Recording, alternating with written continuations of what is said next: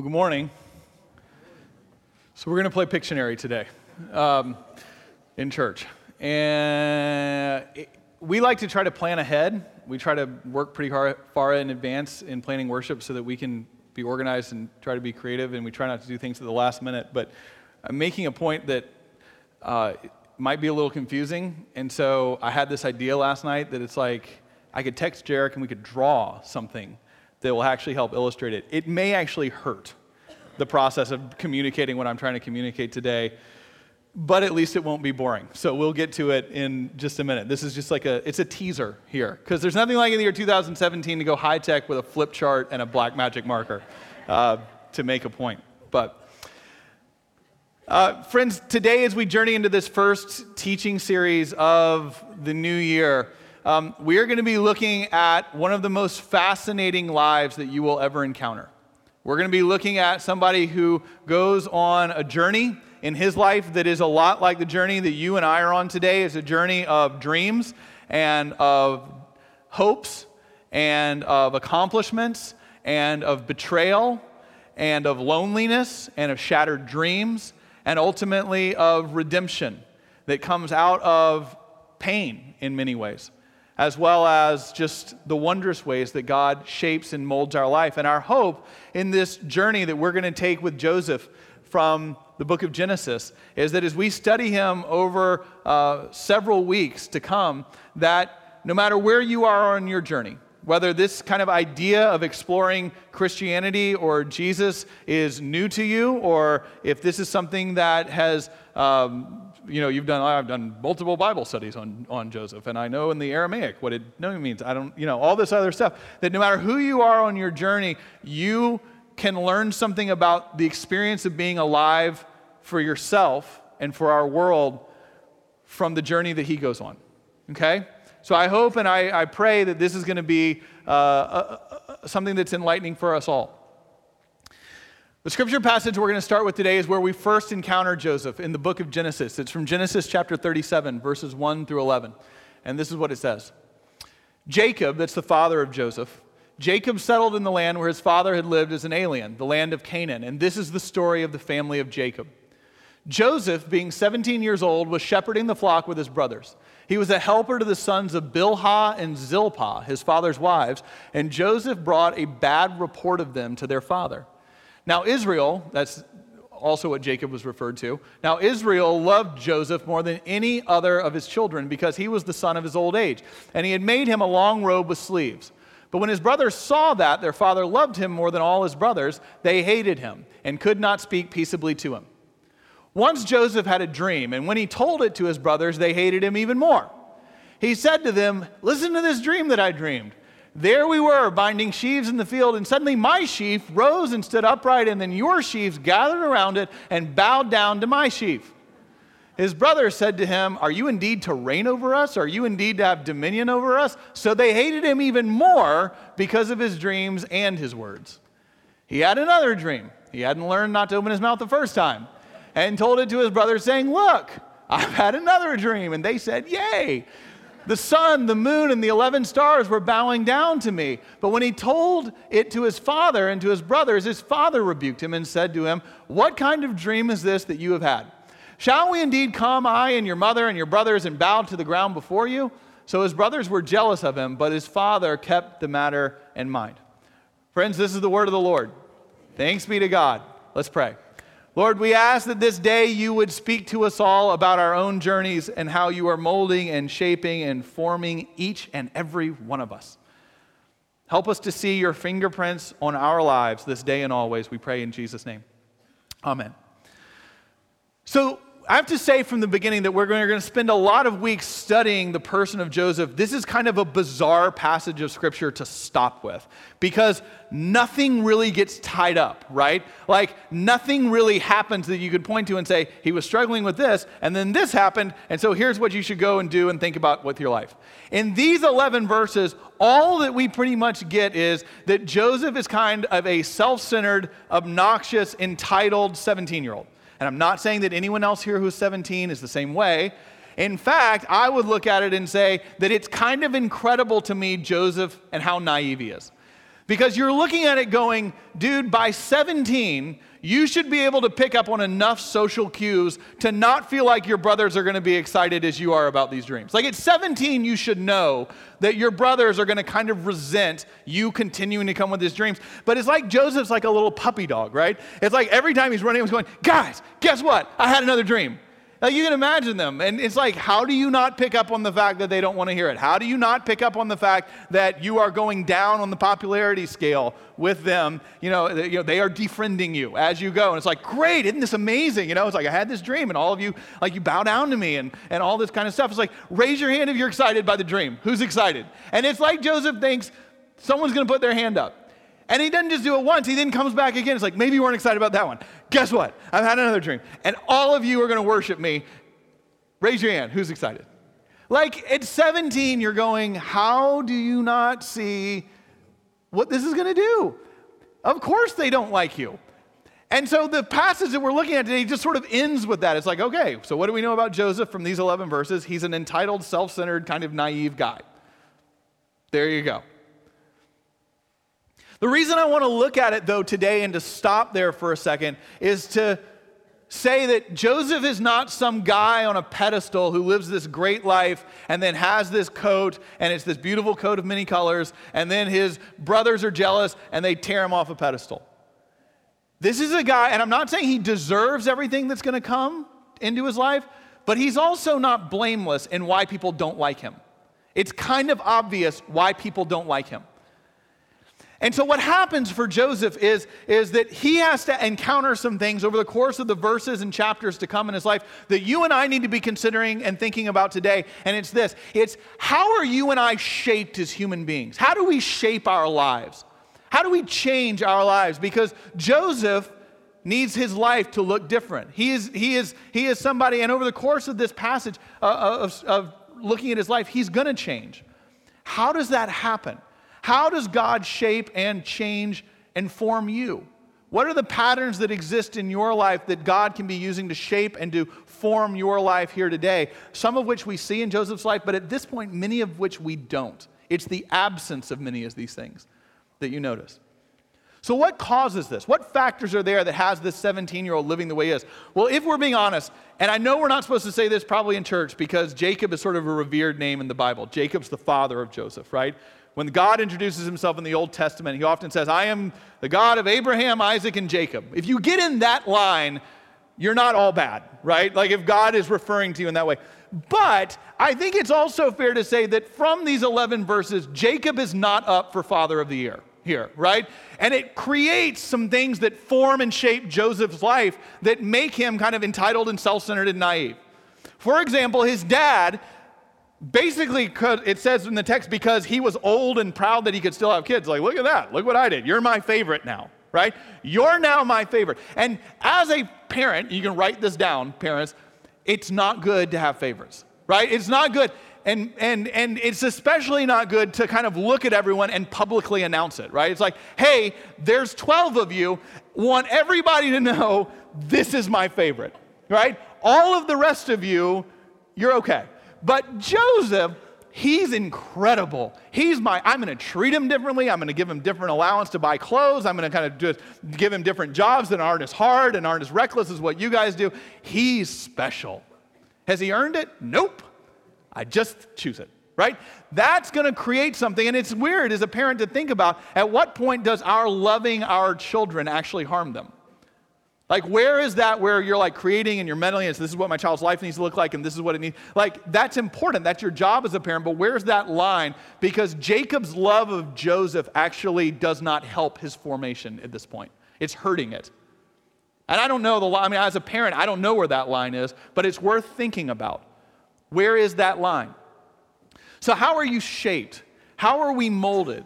What needs to be a part of our lives? And it's New Year's is a great time to be thinking about that. Because at New Year's, there's a lot of us who are making resolutions. Statistically, most of you have already made resolutions of what 2017 is going to look like. And statistically, most of you have already broken the resolutions that you made. But we do it, right? It's like, I want my life to look different. I kind of want some things to look different. And so what I'd like us to do today is to use this story of Joseph as a starting point of what is necessary for our formation as men and women. How does God shape and mold our lives so that we really come alive? And whenever I think about the idea of formation, the author that I usually think about is an author named Eugene Peterson. Eugene Peterson is a retired pastor, and he's an author. He lives on a lake in Montana and writes books now. It's a rough life that Eugene Peterson lives. But he writes books, and they are a lot of them about the formation of people. How does God shape and mold our lives? What do we see in our lives, and what do we often in this passage not see with Joseph as he's being formed? And Eugene Peterson makes 2 points that I'd like you to think about today, and I'd like you to think about this week in terms of how you are being shaped. Because no matter how old you are, where you are in your journey, you are being shaped and molded and formed right now. Every one of us who's here today is being molded and shaped. The question is, how does God shape us? Eugene Peterson's 2 points are this. He says the first thing is that if your life is really going to be reshaped, God has to be the author of any true transformation. That's number one. God has to be the one who does it. He talks about this in his book called Working the Angles. And what Eugene Peterson says is that most of us don't open ourselves to what does God really want to do in my life. And that's what, like, for example, most New Year's resolutions are. Most New Year's resolutions, we're not going, what does God want to do? We start with like, well, I want this, and this needs to look different. And Eugene Peterson says is that you can't be the author of your own true change. This is what he means. What you can control is you can change circumstances, but you can't really change your life. You can change circumstances sometimes. Sometimes you can't even do that. But sometimes you can't really change your life. So, what do we mean by that? Well, take, for example, what is the most common New Year's resolution that people make? The most common one is I'm going to eat healthier and I'm going to exercise more. I'm going to get healthier this year. And I want you to know if that's your New Year's resolution, I think it's a great thing. I'm not down on that at all. I hope you keep it. It's a great, great thing. Join CrossFit. Learn to do more push-ups than you can do in a minute right now, right? Learn to do more pull-ups in a minute than you can do right now. It's a great thing. But here's the deal. You're still going to be you doing more push-ups than you can do right now. Your life is not going to radically change because of that. It's not that it's bad, but you can change some parts of things, but you're not going to like change your will and your core and your heart and your mind by that. Or another common New Year's resolution is about jobs, right? I'm going to work harder, I'm going to get an advancement, or I'm going to get a new job, and this year I'm really going to mean it. This year I'm going to buckle down and I'm going to achieve these goals and stuff. That could be great. I'm going to do this in school, I'm going to achieve honor roll, that's fantastic. I want you to hear it. There's nothing wrong with that. But you're still going to be you as you do that. That's changing stuff and changing some external things, but it's not true change. One social commentator talks about it this way. He says that when you look at most people's lives, most of our lives, your life and my life, he said one of the things that we look at of how people think of change is the proliferation in our society today of how many times people move, right? Move to new cities. It's really uncommon for someone to say, Austin's a great example of that, right? Most people you meet in Austin, and I'm one of them, are people who move here from somewhere else. Some of you grew up in this city, and that's great, but that's not typical, right? Austin's a place that is a product of this cultural movement. I lived in New York after college, and then I went to Washington, D.C. 3 years, and then I lived in Austin for a little while, and maybe you'll stay, maybe you move. But the point is this commentator was saying, that's fine if you need to move, mostly for a job is the reason people move. But what he said is that many people in our culture today, they think that when they move, their life's going to look totally different. And what he said is, unfortunately, when you move, you take yourself with you. So you can go live in a different place and have all of these new people and do all of these new places and live in a new house and everything else. But after a while, what you're going to realize, it doesn't change your heart. It doesn't change your will. It doesn't change your mind. You can make those kind of changes. You can change circumstances. But Eugene Peterson says God is the only one who can really change a life. We have to acknowledge that from the beginning. It's not that changing circumstances are bad, but you aren't going to really look and be that different at the end of this year if that's the scope of what your goals are for this year. So how do we get in touch with what God wants to do in our life? Do we need it? Some of you might be right now going, hey, I just want to tweak some circumstances and that's fine. I'm just okay with that. And I want you to think about what that means. What you're saying, if you're saying, I just need a little tweak. I don't need to really change. I just need a little adjustment, right? Ask the people who love you if that's true. That'll speak the truth. If you believe that, you're probably suffering from the same complex Joseph is in this passage, who's like, I had a dream and everybody loves me and worship me, right? Like, isn't it great? You're probably not seeing your life very accurately. What we're saying, if you don't need real change, if you just need to change your circumstances, is that what you're saying is, I'm a pretty amazing person. I'm pretty incredible. I mean, I really am actually not even pretty incredible. I'm a really great person who does really great things all the time with people. And my relationships are really great. My marriage, every day it gets better than the day before. Every day it's just a new level of depth and love and intimacy. Every day my friendships are great. Every day I look at my children as a parent and I'm like, how was your day, kids? And my kids are just looking at me going, gee willikers, Dad, it was swell. How was your day? My day was swell too. You know, like we just go on. If that is your life, if that's what it looks like, then you don't need to listen to any of this. And you don't need to listen to the story of Joseph. It also means that you're looking at our city and our country and our world today going, look at the world. Look at our country. Look at our city. It's all daisies and rainbows and unicorns. It's just great. Look at our world. I watch the news and I'm just filled with hope every day. Filled with hope of the beauty of where our world is headed and everything good within it. Every time, that's what I see. If that's where you really believe you are and your relationships are and the world is, then go make a New Year's resolution and just carry on. If you believe that you need more than that, and let me just start by telling you, I know I need more than that in my life, in my marriage, as a parent, as a friend, as a son, as a brother, as a pastor, as a coworker. If you need more than that, Eugene Peterson says God can reshape your life. God can do it. Things can change. That's number one. Number two is the way you open yourself to it is what he calls working the angles. This is where the whiteboard comes in. It's not even a whiteboard, it's a flip chart. We couldn't even go whiteboard, we just went flip chart. Now, I want to apologize as I begin this because this illustration is causing me to lean into two of the things I am least gifted at in the world. And yet the illustration, and it's not mine, it's Eugene Peterson's, is so good that it's worth trying. The first thing it causes me to lean into is illustration and drawing. God did not gift me the gift of any kind of artistic or fine motor skills at all when it comes to this stuff. So I just acknowledge that up front. It's a disclaimer up front. Number two, if God gifted me anything less than art and illustrations, it is math. And we are going to be using some geometry here to try to illustrate what Eugene Peterson says is working the angles, is opening yourself up to how God reshapes us. Now, my geometry teacher in high school right now would be looking at you going, run. Get out of here and run, because if his geometry skills are necessary to make a point, you don't want to listen to what it is. But we're going to try. We're going to try. Ready? Let's do it. Okay, there we go. That's what I need, because you're going to have to carry me here. See, I might have messed this up already. What is that? That's it. That's the whole thing. We're done. All right, that is a triangle. Anybody know what kind of triangle? At one of our services. Yeah, you guys are all smart.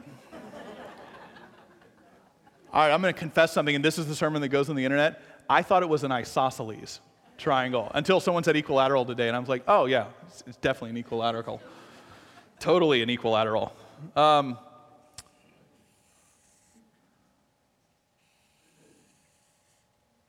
What is that? It's okay. It's a triangle, guys, all right? I know some of you are trying to show off right now. It's a right with a knight and a cute and blah. It's a triangle. Stay with me at my level here. That's one triangle. That's another triangle. All right, I was pointing at nothing then. That could be illustrative of this too. This one.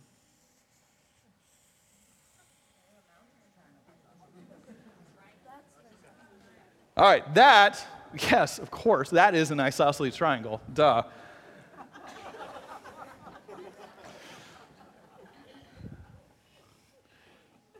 These are three triangles that are shaped and formed differently.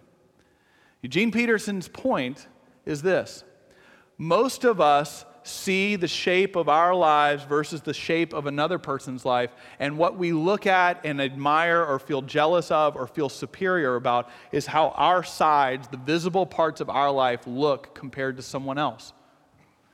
And so we notice the lines in a shape like this, in a triangle. We notice the career that they have, or the family that they have, or what their children are doing, or the prayer life they seem to have, and all these different things that form them into the person they are. And our idea is, I want to go from this to this. I want my life to change from here to here. I want to be reshaped or reformed, and we focus on the lines because that's what we see.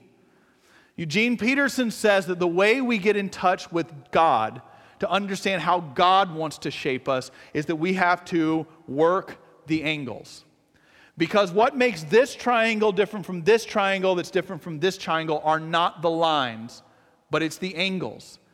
It's the angles that you shift, these little points of connection right here. It's these points that when they shift just a little bit, they reshape the trajectory of the lines that are coming out from them, and the triangle begins to look different. Does that make sense? And so Eugene Peterson's point is that the wrong way to think that your life is going to look different is paying attention to the lines and saying, I want my line to look more like this. I want my life to look more like this. I'm going to do this instead. But he says, what are the angles so that the lines actually start to change and be reformed? This is how we're formed.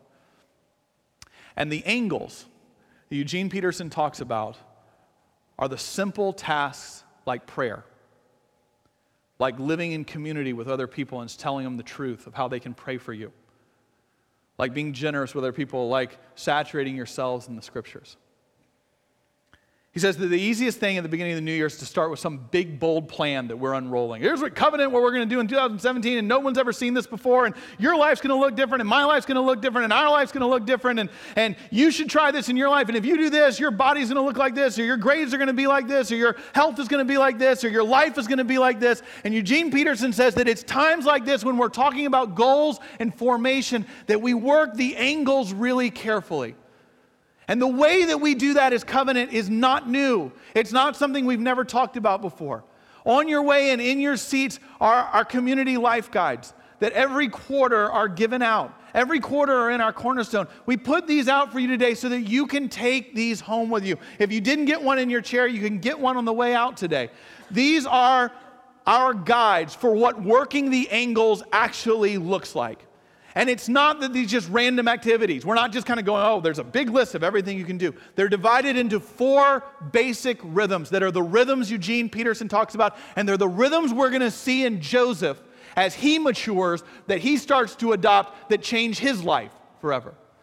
And they are about prayer, about intimate fellowship, about studying Scripture, and about being extravagantly generous. It was the 4 rhythms that the first church were built upon. And the practice of them again and again and again and again and again.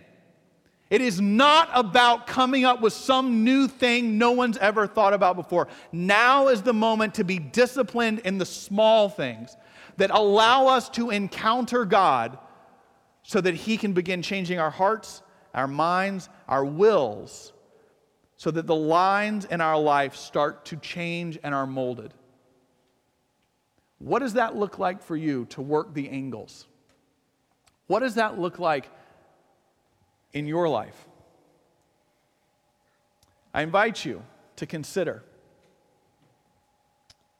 how you can get in touch with the God who doesn't just tweak us, doesn't just give us some suggestions, but at the end of this year might completely change your existence and our world if we'll stop long enough to pay attention to listen. It's good news to see what God has in store for us all this year. Let's pray. Lord, we ask this day that you would teach us about what working the angles might look like for us. That you would lead us and guide us in this journey that we are on, to not just be content with circumstances changing, with things being tweaked and looking a little different, but by really going for the transformation where we can find life and life abundant, joyful existence. We pray, Lord, that you would help us in these basic disciplines, not to get swept off our feet by big romantic ideas, but being disciplined in the daily call to walk with you and to do so as community. We don't have to do it by ourselves. Lead us in how we're supposed to take a step in one of these areas, one of these basic commitments. And may 2017 be a year when we see you reshape the lines of our life, where we come fully alive in you. We pray this and trust in this in advance and thank you in advance for what you'll do in us as we work the angles together as a community. And we pray this in Jesus' name. Amen.